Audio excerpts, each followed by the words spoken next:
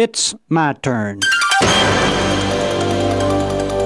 Here is your host for My Turn, Don Wildman. Who knows how much is at stake in the decisions we make every day? We decide to do something which seems so small, and it ends up shaping our whole life. I chose one day to become a Christian. I never realized when I made that choice how far-reaching the effects would be. It didn't seem to be such an earth-shaking choice at the time. I just looked at the options available as a way of life, and the Christian faith made more practical sense than any of the others. I'm old enough now to know that that decision was the wisest choice I ever made. Because of my Christian faith, I've been able to fit together the pieces of life's puzzle. I was in a big city recently, and while there, I watched the people who walked the streets. There were 3 young people who were cursing loud and clear, threatening to kill another person they knew if such and such a thing happened. I walked past the bars, and they were crowded. The music was loud, and the booze was flowing.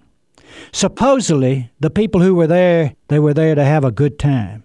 But you know something? That sure looked like a miserable way to have a good time. I spoke to a few people I met on the street. A few spoke back. Most ignored me. Some looked at me as if I was rather crazy for offering a smile. Every person is what he is because of the decisions he has made. Of course, each of us is influenced tremendously by others in the decisions we make, but in the final analysis, we do our own deciding. As I said before, we hardly ever realize the range of effects that our decisions will have on our life. We choose this or that. We go one way or another. And when we do, it brings us a certain kind of life. It is wise, as we travel along this road of life, for each of us to have a destination picked out where we wish to go. Then each immediate decision which we are called upon to make can be made in light of the destination for which we're traveling. Unless we do this, our immediate decisions can be totally unrelated and we'll not have any idea where we'll end up until we are already there. Each of us will have to go on making decisions, for this is a part of life. This process, decision-making process, it's a part of life.